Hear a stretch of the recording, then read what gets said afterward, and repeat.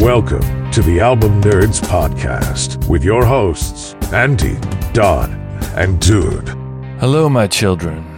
Welcome to the Album Nerds Podcast. I'm Dude. I got Andy and Don with me. Andy, how you doing, friend? Hey there, buddy. Doing well. Just sitting here, got the lights dimmed, I lit a single candle, got a little incense burning in the corner. Don, old chum, what's up? Seems like we got like a high pressure system moving in. Or is it a low pressure? Oh, it's low. All right, so this is the Album Nerds Podcast. It's a podcast. We talk about albums. We love them, and hopefully so do you. We got a great show for you today. We're going to be talking about albums that have songs from the Quiet Storm radio format, and we'll get a little more in-depth on what that is in a minute. But first, we're going to talk a little bit about how we got there, the stuff we listened to in the past week to make our selections, and we'll get to those. We'll each pick an album. We're going to answer a question that's loosely related to our Quiet Storm topic today, and then we'll figure out what we learned, and we're going to spin the wheel of musical destiny to find out what we'll talk about on the next episode. But this week, it's all about that Quiet Storm. That's what I'm talking about! Quiet Storm is a radio format and genre of R&B performed in a smooth, romantic, jazz-influenced style. It was named after the title song on Smokey Robinson's 1975 album, A Quiet Storm. The radio format was pioneered in 1976 by Melvin Lindsay while he was an intern at the Washington, D.C. radio station WHUR-FM. It eventually became regarded as an identifiable subgenre of R&B. Quiet Storm was marketed to upscale, mature African-American audiences during the 1980s and fell out of favor with young listeners in the age of hip-hop, but its legacy continues into pop music today. So today, each of us will present an album with a song that would be played on a Quiet Storm radio station. All right, so fellas, how did we do in this Quiet Storm? Did we have an umbrella? Did we get soaked? What's the deal? Oh man, I tell you, I got drenched by some Teddy Pendergrass. Oh yeah! Jeez. Oh my God! Oh my gosh! Know. It's impossible for your hands to not slowly start caressing your own cheek when you listen to Teddy Pendergrass. Yeah, Teddy P. He goes to another level with the Quiet Storm genre here. So I listened to a couple of his records. Both were pretty awesome. Yeah, in the 70s. Al Green, the Let's Stay Together, a little too bluesy, a little too poppy, I guess, for this, what I thought the genre sounded like. And I'll shout out a more recent record from a group called Rye, called Woman, came out in 2013. Excellent, kind of soft jazz vocal thing going on, and fits this space pretty well. I stumbled on that one too, and a lot of the things that now would kind of fall into that category are even jazzier, I think, than a lot of the 1980s era Quiet Storm stuff. Yeah. So yeah, I did some Pendergrass myself, smoked that Pendergrass, and yeah, it felt too uncomfortable to play and talk to you guys about, was what it kind of boiled down to. It's very intimate, yes. Yeah. I don't think I could, we're on Zoom, but even making eye contact on Zoom, I couldn't do it and talk about a little Teddy. Too much. Yeah. So, Toni Braxton, her first album. Luther Vandross, I listened to a bunch of his records. The 80s output was probably the sexiest. But yeah, I mean, I kind of stuck in that realm, but then was looking for something that might be a little more modern, at least in this century. Barely, and that's where I ended up landing. How about you, Don? How'd you do? Well, we had done it before. We did the Barry White Can't Get Enough not too long ago, and that would have been a good one to do, I think. I checked out Sade. She's not somebody I ever really paid much attention to, but I know she's highly regarded. So I did want to spend some time with that record. But I believe you guys discussed it, Diamond quite Life. A while ago. Yep, Diamond Life. That would have been my first pick here. Yeah, it's a good one. Yeah, and then Anita Baker, Rapture. I remember watching like the Grammys that year, and like she was nominated in like every category, and it just seemed like kind of old people music to me at the time. That's we did that. Andy and I did it on the show a while back, and that was exactly what I said. At the time, I thought of it as like old people music, but mostly is because they were old enough to have sex, and I was not. Yeah, so that's true. maybe that's why I didn't. Maybe someday, buddy. I'll get there. So I ended up kind of going further back in time with my pick. All right. Well, now that the picks are in, let's do this. You choose me?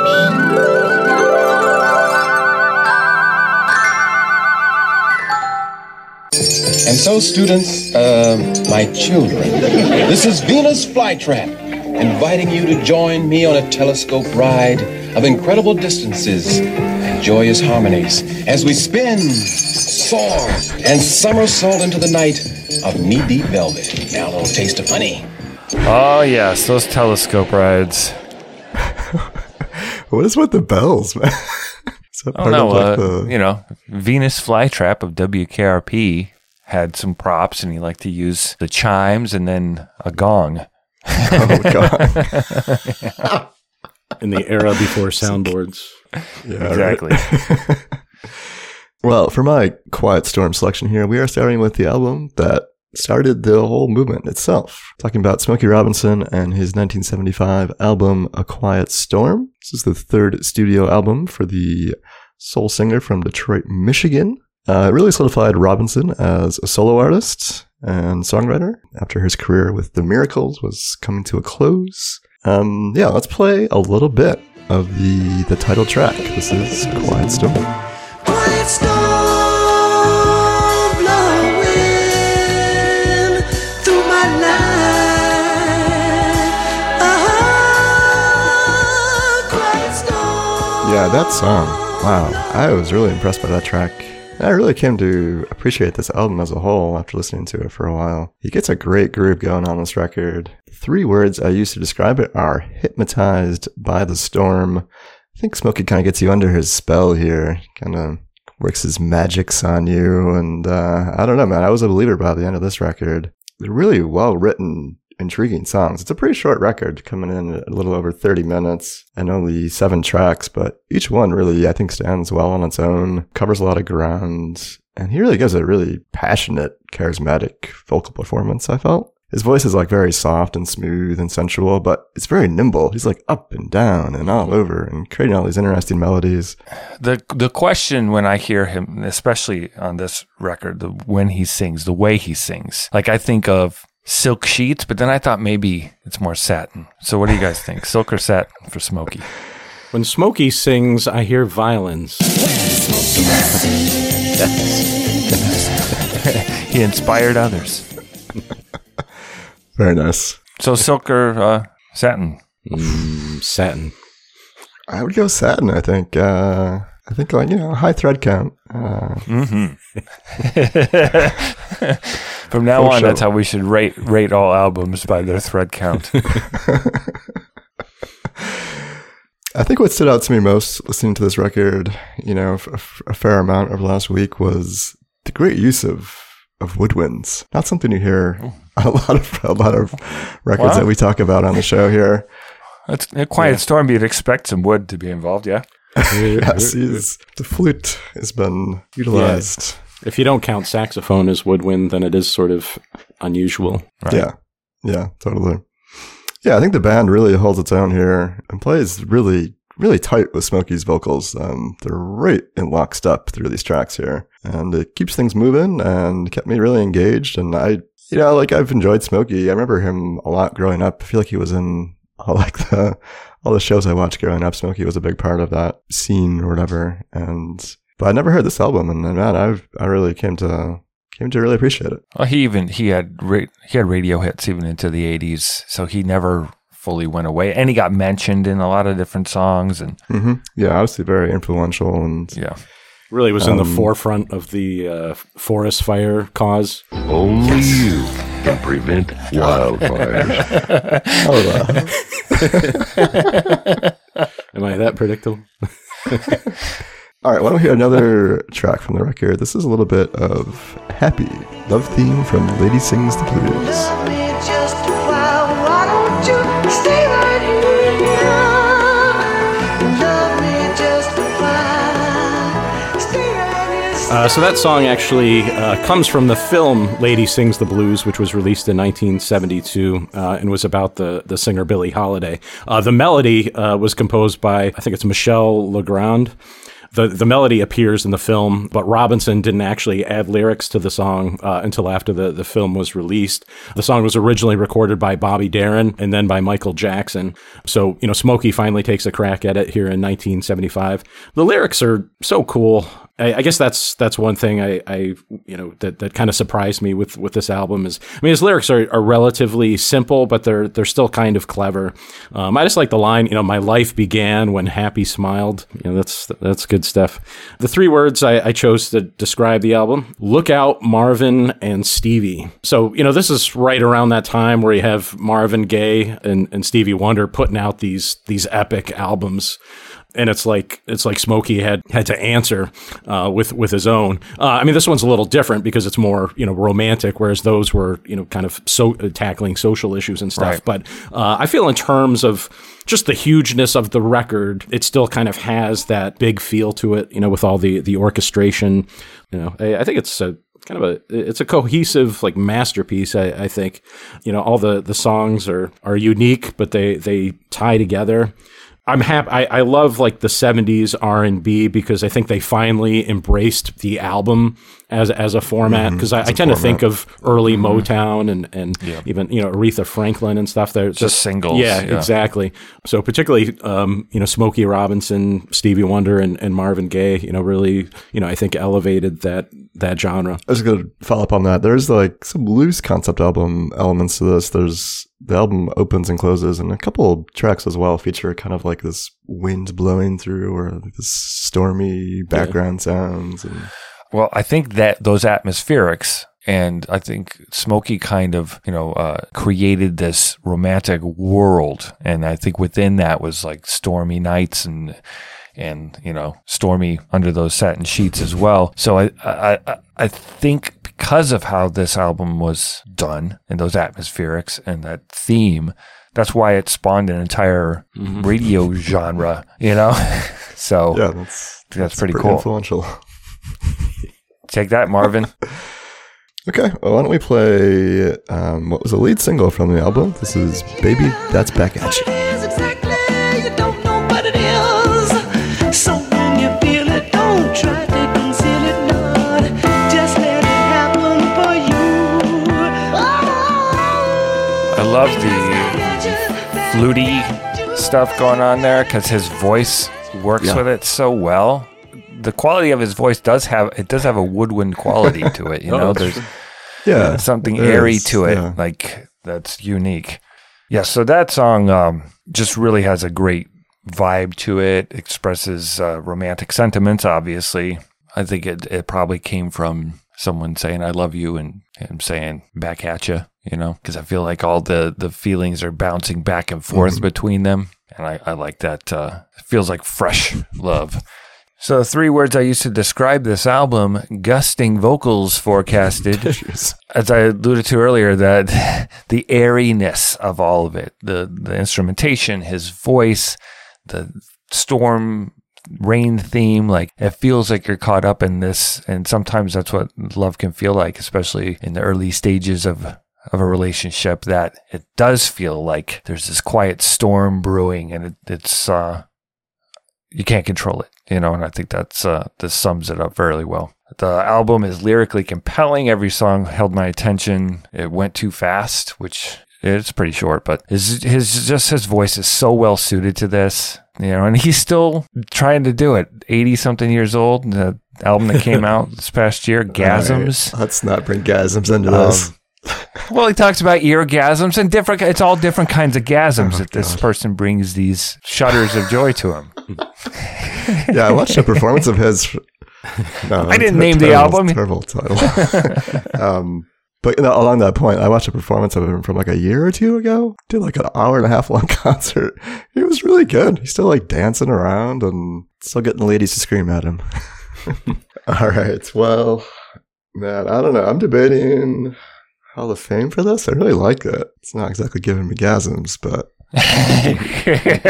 Wow. I'm enjoying it. No. Smokey can get away with it. You, sir, cannot. Yeah, all right. I didn't think we'd have a Quiet Storm album in the Hall of Fame, but I think this one's worthy. So yeah, I'm gonna nominate Smokey Robinson's Quiet Storm for the Album Nerds Hall of Fame.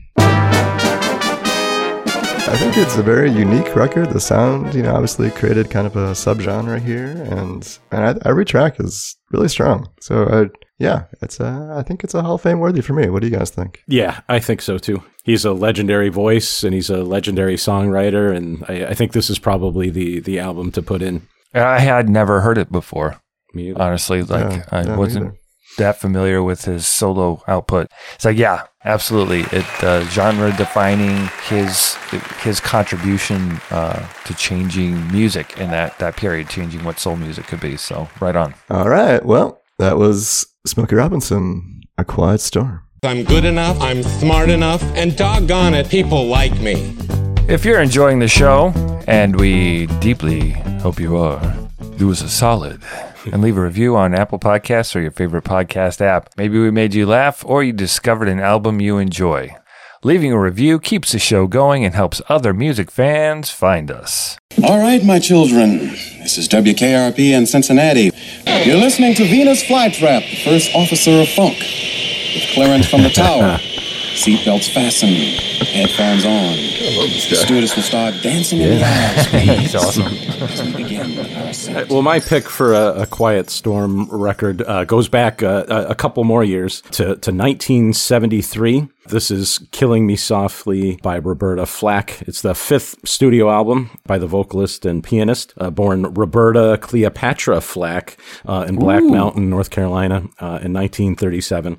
Let's hear the one song that was listed on several of the Quiet Storm song lists. This is Killing Me Softly with his song. With his fingers, singing my life with his words, killing me softly with his song. So that song was composed by Charles Fox, who's a kind of a semi-famous film composer. Actually did the music for one of Dude's favorite films, Strange Brew. It features lyrics by Norman Gibble, who actually did a lot of lyrics for television theme songs like Happy Days and Laverne and Shirley. And you also have... To put it in context, TV show theme songs used to actually be full-length songs, many of which got played on radio as well. Now, they're much shorter, generally speaking, but they were epics back then. Yes.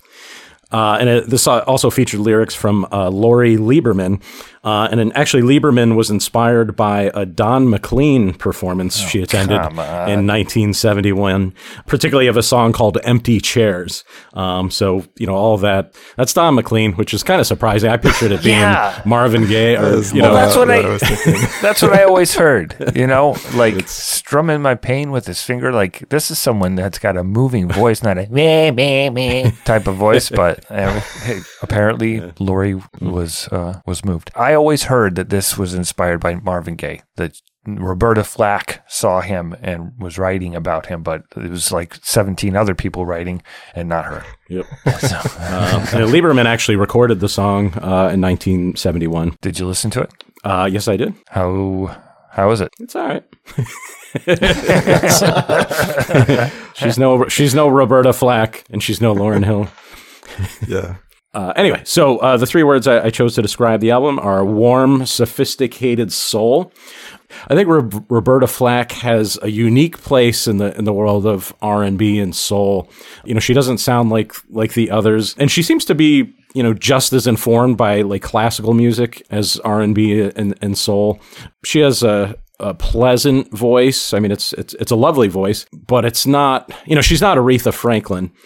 It's more about the song. I think a lot of times with people like Aretha Franklin, the songs are just sort of like a device for her to kind of show off her vocal talents. And I think Roberta Flack does a good job of bringing the song and the lyrics and the melody to the forefront. In some circles, people would criticize her for kind of like a lack of edge or rawness or a lack of soul or something. But yeah, I really enjoyed this album. I I like her voice a lot. I think there's a lot of sincerity in it. There's sadness, and that, of course, that's often what draws me in is melancholy, and there's a sadness and a vulnerability in most of these songs. And I think it's it's an interesting collection. With lots of different songwriters represented, Janis Ian, Leonard Cohen, and so on. But overall, I think it's a solid record. Anyway, well, let's hear more. Here's a Leonard Cohen song, Suzanne. Down the place by the river. She's wearing rags and feathers from Salvation's army counters. Damn.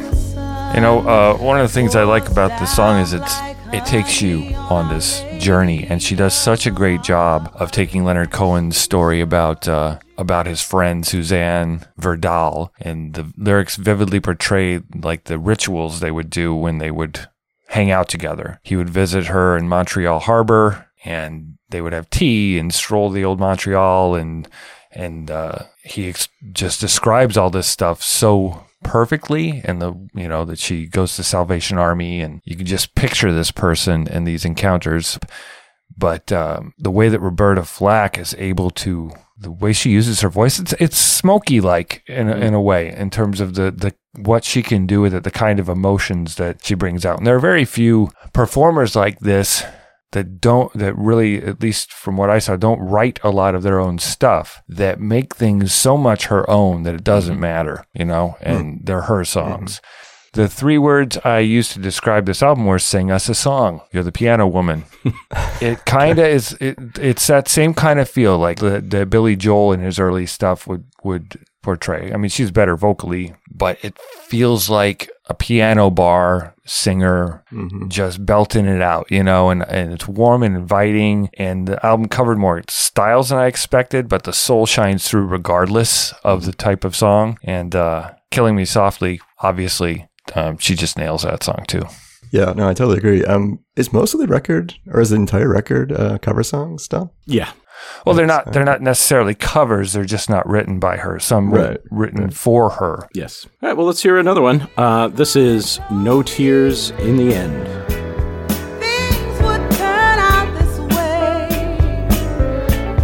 I never would believe that you'd still be here today. Yeah, that's probably my favorite cut off of this album here. I really love the sort of like, she hints at some gospel and some soul flavor on that track, and some good horns and percussion come in and help move things along. 3 words I used to describe this album are "killing me with inconsistency." that is great. Man, I like Roberta Flack. I've listened to a lot of her records for this show. I think this collection of songs is just is average in my opinion. They're good, but they don't fit very well together as an album. At least I didn't feel like listening through this. They're just kind of all over the place in terms of tone and style. Obviously, Killing Me Softly is a classic, and I think her version is the definitive version. But the other tracks, I know Jessie was like the second single out this album, I believe, and a pretty popular song at the time. I could not get into that song. I found like that was just totally derailed the record for me. It's a very quiet song about someone named Jesse, and I felt like the whole album just came to a grinding halt at that point. And there's a few interesting moments after that. I did appreciate Suzanne. I thought that was a pretty cool closer. But then When You Smile is like almost like a show tune, sort of, in the middle of that. It is, yeah. That one's been done a bunch of times. I was not super into that either. It felt like it was from a musical.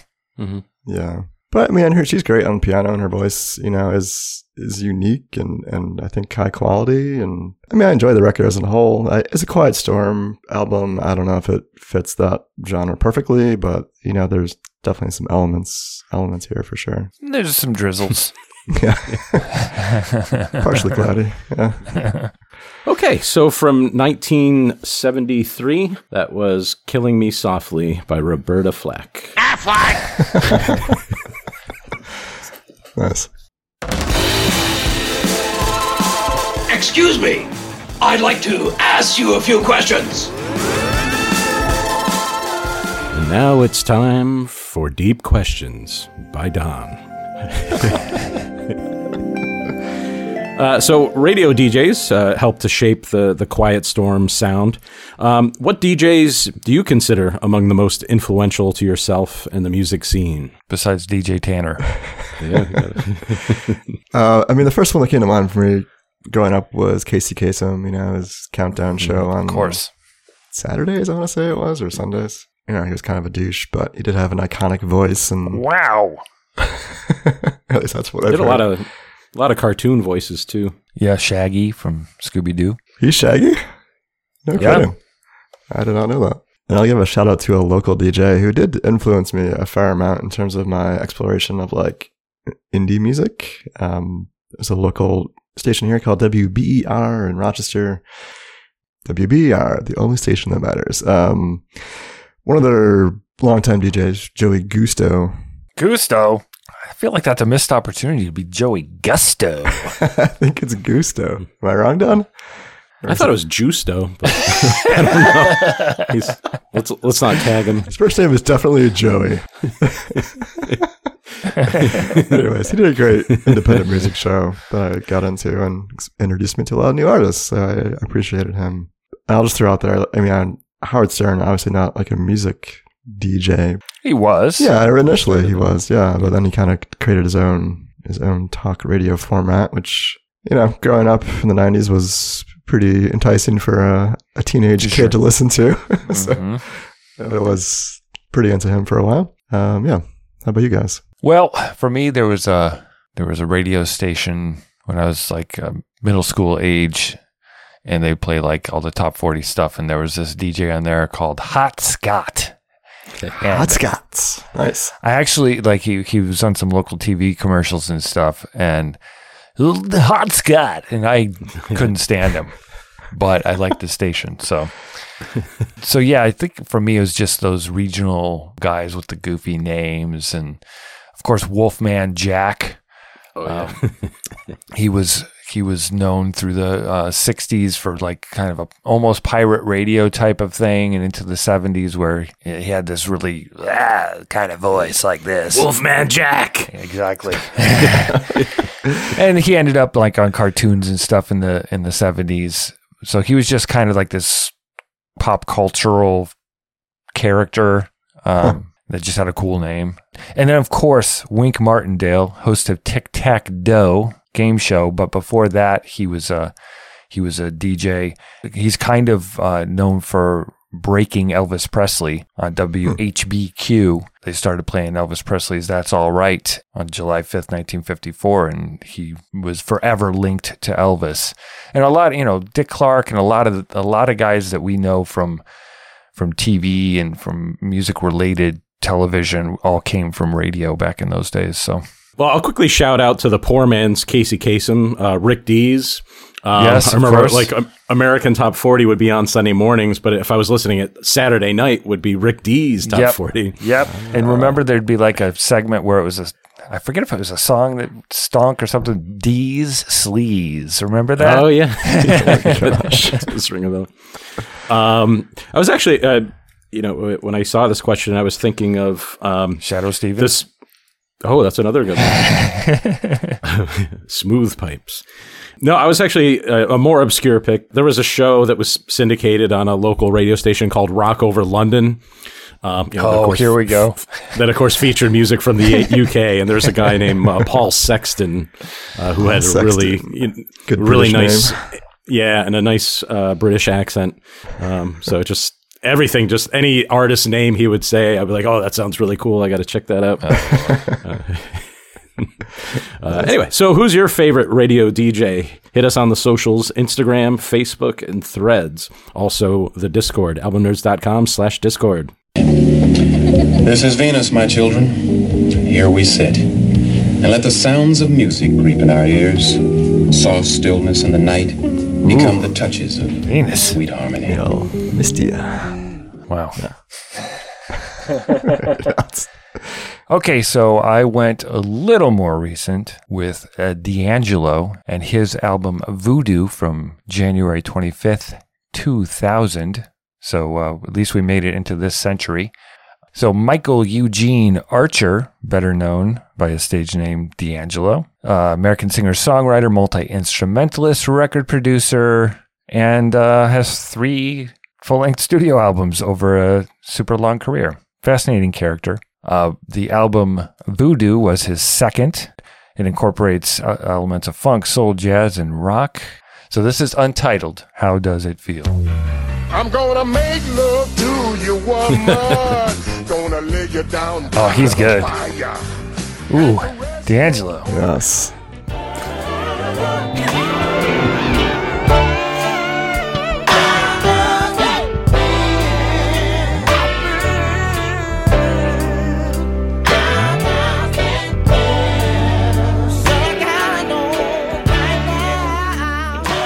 So, Untitled, How Does It Feel? That song was pretty big. Conceived as a tribute to the iconic musician Prince, who was obviously an influence of D'Angelo's vocal style. And the production of the song was a collaborative effort with D'Angelo and Raphael Saadiq, who we've talked about before from Tony. And that kind of tracks, right? You know, Raphael Saadiq's solo stuff is very Quiet Stormish as well. The recording session took place at Electric Lady Studios. Features a signature 6/8 time, which usually Don gets into, but it does have this distinctive feel that aligns with traditional soul, but it also sounded very modern with the hip hop oriented beats, but then still Questlove's drumming being very organic sounding. And yeah, I mean, the song's lyrics are basically very sexy. It's about intimacy, and a super sweaty song. Do you guys remember its influence at the time? The video where he's like appears to be nude. You guys remember that? Abs. He's got those lower abs, like that triangle. Oh, thing I know. Yeah. His abdomen is out of this world. I don't know. Yeah. Well, at the time I was working at a music store, and we had a in-store play DVD music videos and a couple of TV screens. And when that would come on, I've never experienced this before or since. Oh, every lady, didn't matter how old, race, religion, nothing mattered. If that was on, they were staring at the screen. It was, I always felt very uncomfortable standing at the counter with like 5 or 6 ladies staring at D'Angelo longingly. So, mission accomplished on that one, D'Angelo. He's a good looking guy. What can you say? Yeah. The album in 3 words, enigmatic soul elevation. It brought this neo soul thing to a different level with the hip hop influence, with his ragged vocals. Just, a masterpiece, and I'm really annoyed with myself for ignoring it at the time. I wrote it off as being sex-laden garbage. It didn't have any substance, but man, was I wrong. It's a long album, but I really enjoyed it. Why don't we move forward? Let's listen to a little bit of Send It On.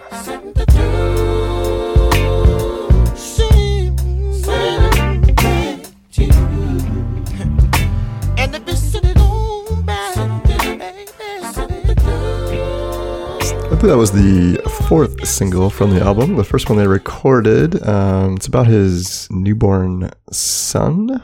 Really, his lyrics are so, I don't know, they feel deep, but they're hard to deconstruct. I mean, a lot of times they just feel not nonsensical, but they're more about the vibe and the feeling and the emotion behind things. But I really love his performance on that track.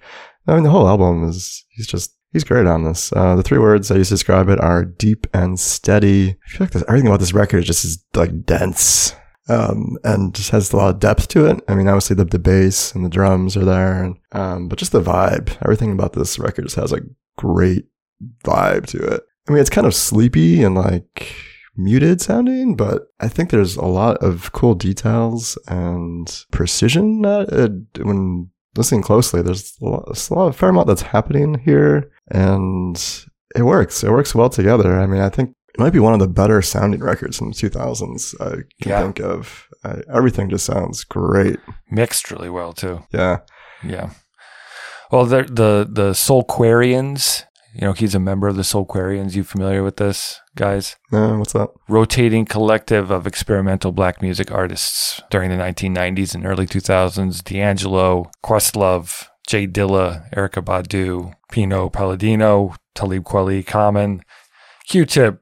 A bunch of those people would come in and out of each other's projects. And the number of contributors to this album, guitarists and composers and, Questlove doing the drums and a lot of the Roots being involved, it definitely has that feel. It felt super modern, but also super throwback for the time. The only track, Left and Right, was the only one that I found to be eh. Yeah, I totally agree, man. That's the track with Method Man and Redman on it. Yeah, it's just the style of the time. The song itself sounds pretty cool, but their verses in particular, it's not for me. It's a little too graphic and not part of what makes stuff Quiet Storm to me and sexy is when it's innuendo. Yeah, it's a little more subtle. Not just, stuff about asses or whatever. It's just not, you need to be hinting. Yeah. Yeah, it's supposed to be a little less misogynistic, I think. So that's the only song I think has not aged well, but otherwise they're all awesome. Chicken Grease has that funky, oh yeah, I love that track. Feel, and then Pino Palladino playing the bass. The bass throughout this album is just so roll. And the guitars have that, they have a liquidy feel almost. Yeah. Got that wobble. Yeah, which adds to the sweatiness throughout the record. I would say it's got a loose, like, hangout vibe to the record because it has got that big group collaborating. But like I was saying, it feels very meticulously structured when you listen to it. I don't know. It's a strange middle ground they found. Why don't we enjoy a little bit of The Devil's Pie?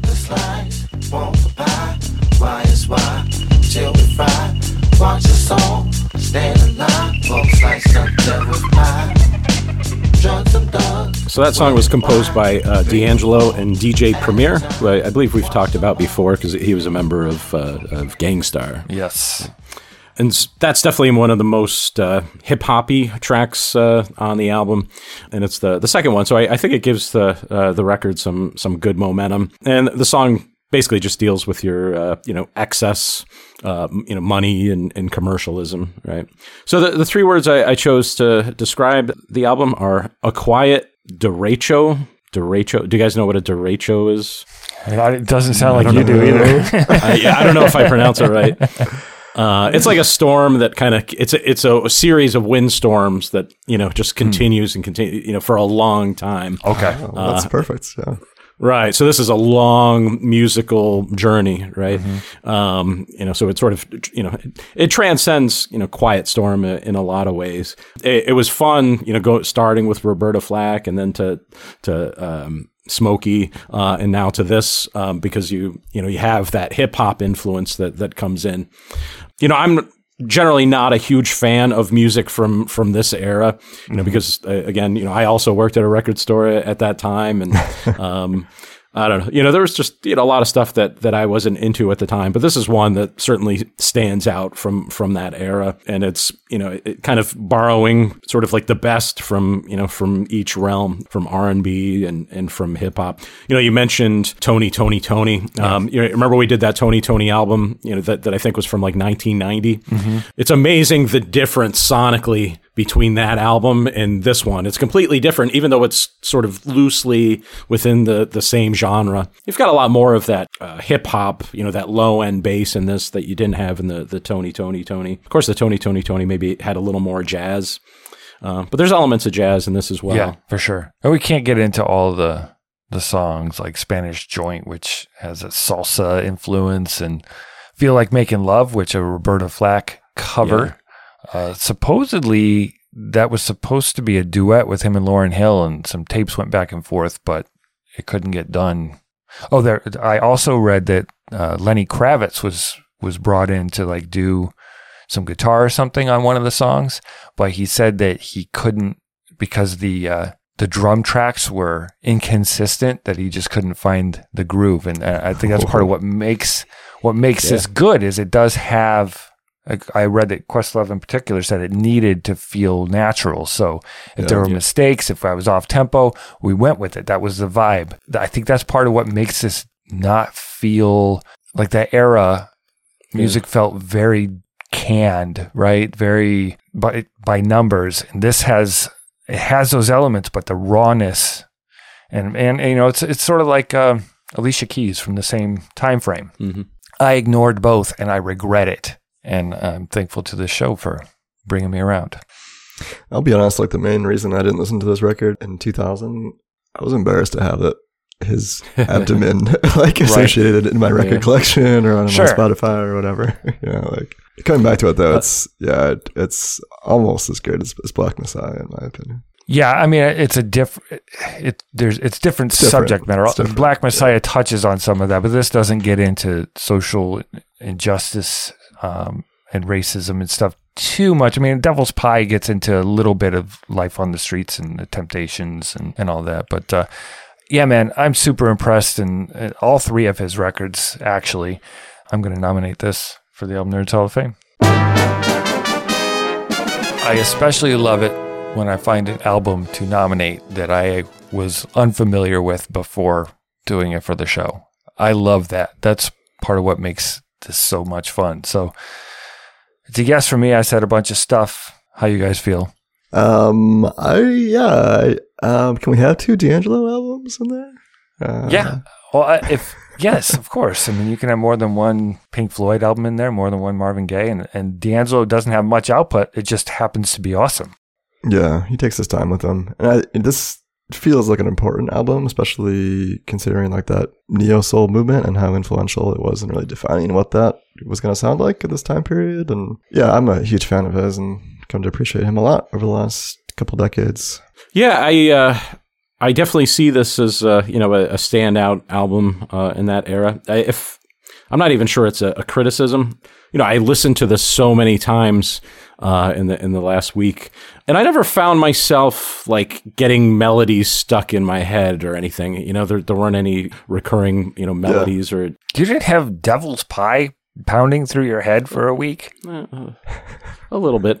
But anyway, but that's okay though. I don't think every album has to have that, and it has more. It's a vibe record, I think, and it has kind of a consistent vibe throughout it. And he really does a great job with that. So I'll vote yes. Wow, a Quiet Storm got pretty loud.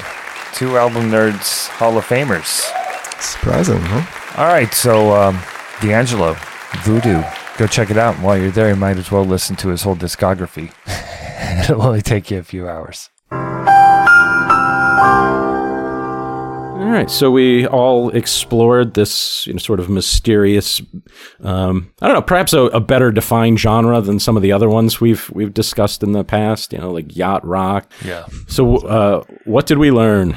I think for me, I've been listening to so much streaming music the last couple decades. I've really discounted radio completely. The value of the DJ, man, like they do bring some atmosphere and some context. And when you create a show like a Quiet Storm show, like that format, it's a cool groove, man. There's a local jazz station that does something like that, and I kind of like listening to that. And it's very different than listening to a streaming album or a random collection of songs. It's cool. Like the DJ does have some value. So yeah, for me it was really just about succumbing to that sound.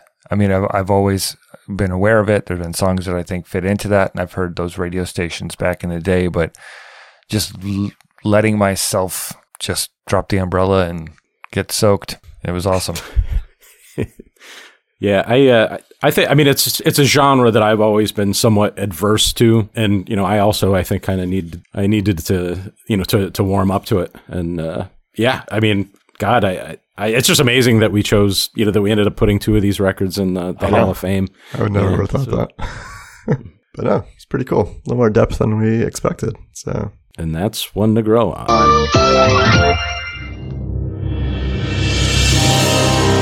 I'm your density. I mean, your destiny. All right, boys and girls. Gather around the radio and let's find out what the Wheel of Musical Destiny has in store for us next week.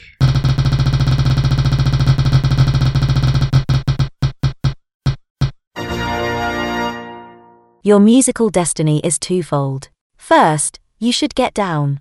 Secondly, and more importantly, you need to get funky. You will be exploring albums with funk elements or a funk fusion, if you will. Enjoy. Let's get funky. Just a quick reminder, there are 2 ongoing Album Nerds Hall of Fame votes in progress. Go to our website and Discord to cast your vote for the 1982 album Avalon by Roxy Music, as well as Sly and the Family Stone. There's a riot going on. Voting is underway and will be open for another week or so for there's a riot going on, so get your votes in as soon as possible. What's your favorite funk-inspired album? So what else are you listening? Let us know. Join fellow album nerds on Discord at albumnerds.com/Discord. You can email us at podcast@albumnerds.com. Follow us on Facebook, Instagram, and Threads at Album Nerds. Also, please subscribe, rate, and review on your favorite podcast app. If you'd like to support the show, you can do so via PayPal at albumnerds.com/support. All right, thanks for listening once again to the Album Nerds podcast. We'll catch you next time when we get funky. See everybody next week. Strumming my pain with his finger, singing my life with his words. Get your heart out, Roberta. Oh, I thought you were going to throw in a one time. Did you find yourself doing that when listening to her version? It's pretty annoying.